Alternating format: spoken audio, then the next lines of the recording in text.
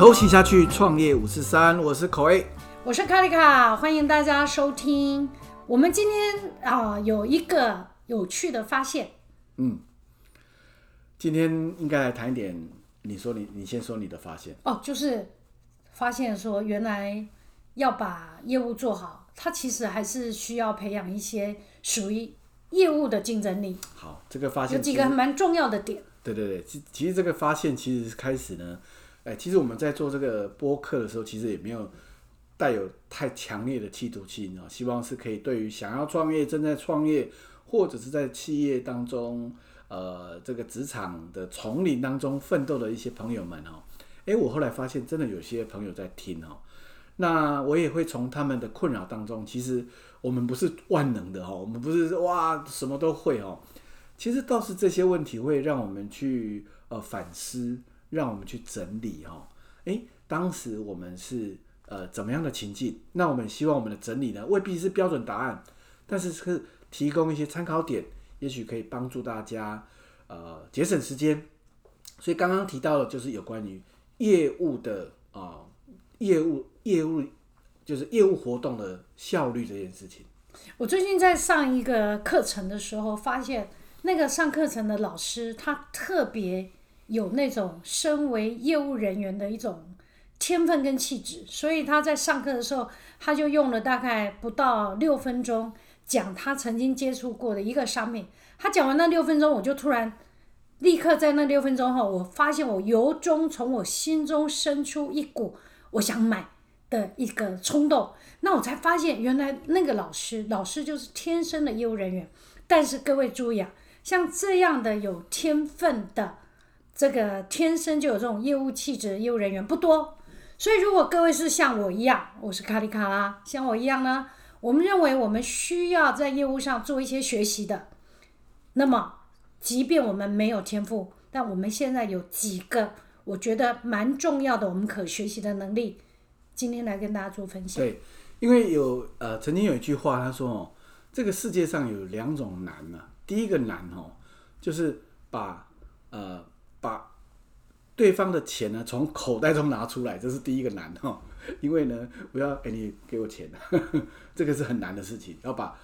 对方的钱从口袋中拿出来很难。第二个是呢，要把一个想法呢放到一个脑袋里，基本上这也是第二个难那我今天在谈一件事情，就是很多人在以为在业务活动，他的目的呢是想要达成业务的手段，就是希望呢我把我的商品给你，你把我的钱呢拿给我。所以很多人呢以为销售呢就是在卖东西，当然销售是卖东西，这是毋庸置疑的。但是你看看那些真正很厉害的销售高手，他们绝对看起来是不销而销，他们不是真正的说我这个东西卖给你，这个东西价格多少，现在优惠多少。真正厉害的高手呢，他一定是创造某种情境，让你感受到需求，而那个需求呢，它会对应到你的痛点，或者是让你想象有一个甜蜜点。我想把这2个名词呢，可以做一点整理。第一个痛点就是譬如说像每个人都有他的痛点都是会让你不舒服不舒适譬如说我想要我喜欢有一支钢笔，但是我的钢笔呢常常漏水或者我的钢笔呢常常很不方便，有很多缺失，这就是痛点。在我们日常生活当中会让我制造一个不舒适的感觉，那个叫痛点。包括我肚子饿的时候吃太饱我会变胖，这是一个痛点衣服穿不下，这也是个痛点我想要吃手摇饮，但是呢甜度太高，结果我发现身体有负担，这是痛点。那甜蜜点呢，就是我们被解决问题之后呢，我会想象我拥有一个怎么样的感受，或者是拥有一个怎样的状态。譬如说我最近一直不小心点了一个那个什么3多利的玛卡，每天看到玛卡，它呢把展现出来的就是好像有了之后呢，我会怎么样？我会非常有能量。所以我觉得其实真正的销售高手呢，他不是在卖东西，而是不断的去强化痛点和甜蜜点。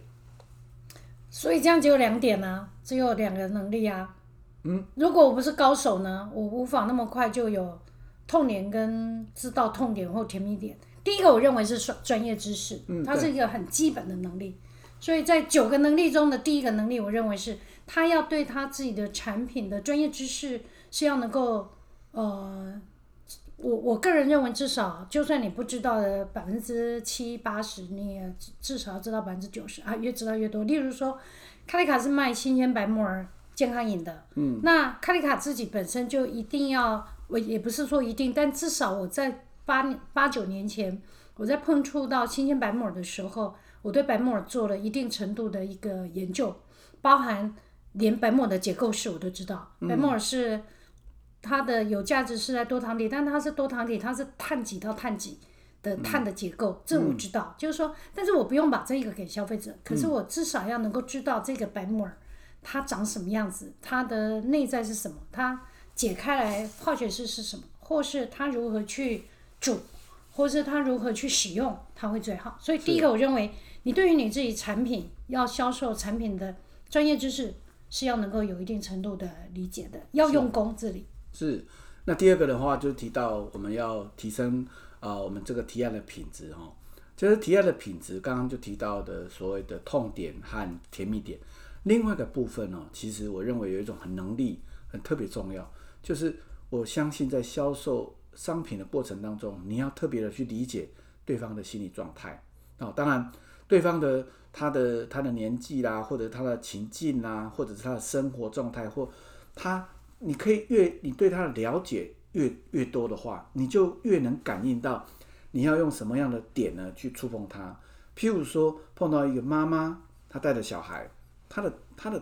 痛点是什么？可能是小孩的营养问题，小孩成长的问题。你发现一个妈妈呢，她怀孕，她可能有什么问题？血糖太高的问题，便秘的问题，怀孕不舒适的问题。所以也就是说，当你对方越加的了解的时候，你这个提案的品质就会越来越增加了。对，这个提案的品质，刚刚口味用的我觉得非常的好，就是说那个品质是你知道你要卖给谁，而那个谁他对这个东西的需求的真正的那个痛点在哪里，那自然你如果能够把它讲到，那就会产生的甜蜜点，它就自然容易购买。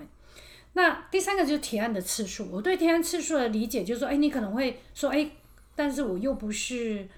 一般的公司行号要去做简报啊，那我只是一般的买卖，那什么叫做我的提案次数？如果你跟我一样是做一般的零售、一般的买卖，那个提案次数就是你碰到客人的时候，你不是被动等待他上来，而是你知道，第一个你的身体动作你会往前迎向你的客人，然后你会跟他主动说些什么，这个就是你的提案，然后你要每一次的一直的主动的往前，然后主动的去跟你的客人打招呼、寒暄、开门，然后让你自己这样的一次又一次的去介绍给你的客人，这就是一种提案的次数。所以你在做这个动作的时候，你主不主动，而不是一定只说你的职业又不一定要在办公室里面做简报，不是只有指这样子哦。是。其实这个提案的次数其实我们可以看得出来，我们从一种商业的角度来看，譬如说像很多现在很流行团妈，这个团妈呢，她可能一开始可能是她分享一个好商品给她的朋友，但是她逐渐的揪团的时候呢，她可能在一个社群当中，她一次发一个讯息，可以让100个会员就知道这个讯息，这就是提案的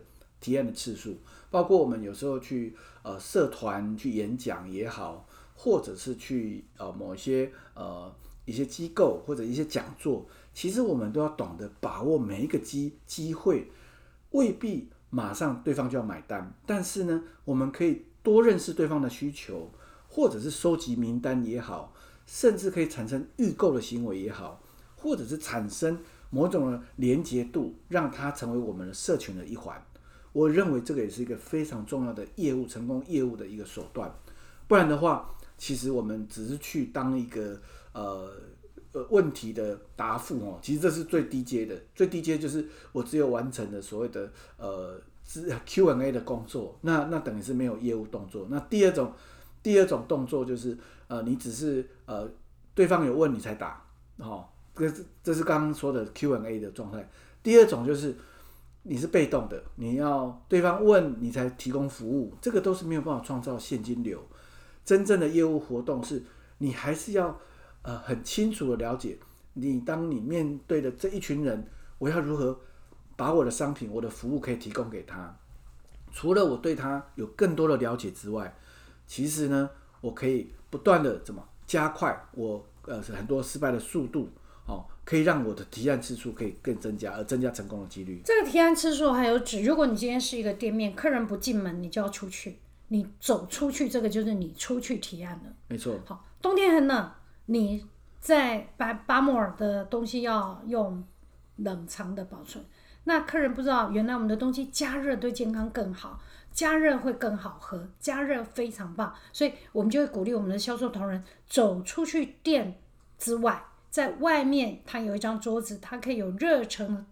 腾的白沫饮去招呼每一个路过的客人，这就是出去提案热白沫饮的次数。所以提案的次数你需要主动。对，包括很多那个门市啊，他们为什么要发布那种所谓的发 DM， 其实也是让他的提案的次数可以增加，因为接触的人越多，当然他的成交的几率就越高。对，所以提案次数你一定要愿意主动去提案哈。来，我们看第四个是这几年，尤其是应该是说这10几20年来，但是随着这疫情年又更夯的，就是数位化的能力。对，数位化的能力也是一个非常重要，也是现在当中如何增加业务成交的一个很重要的手段哦。因为其实现在大部分人真的，你现在从以前是看报纸、看电视哦，现在我看大部分的新闻消息都是第一个讯息都是从手机来的。所以如果我们没有办法掌握到手机的运用，就是数位化的传播的话，当然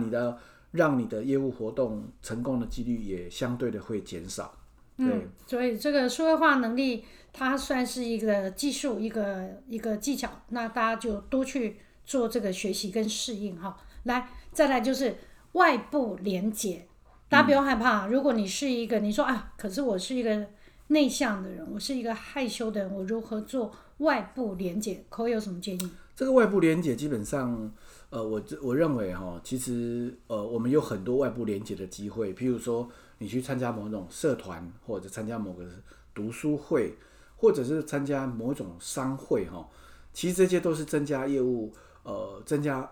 活动的品质，因为唯有你参与这些活动你会更了解这个社群他们的需求。然后也甚至透过这些外部的连结它可以更加的容易触及到你以前碰不到的。就好像说我现在我要去一个女性的扶轮社去演讲很难，但是如果我认识了一个扶轮社的，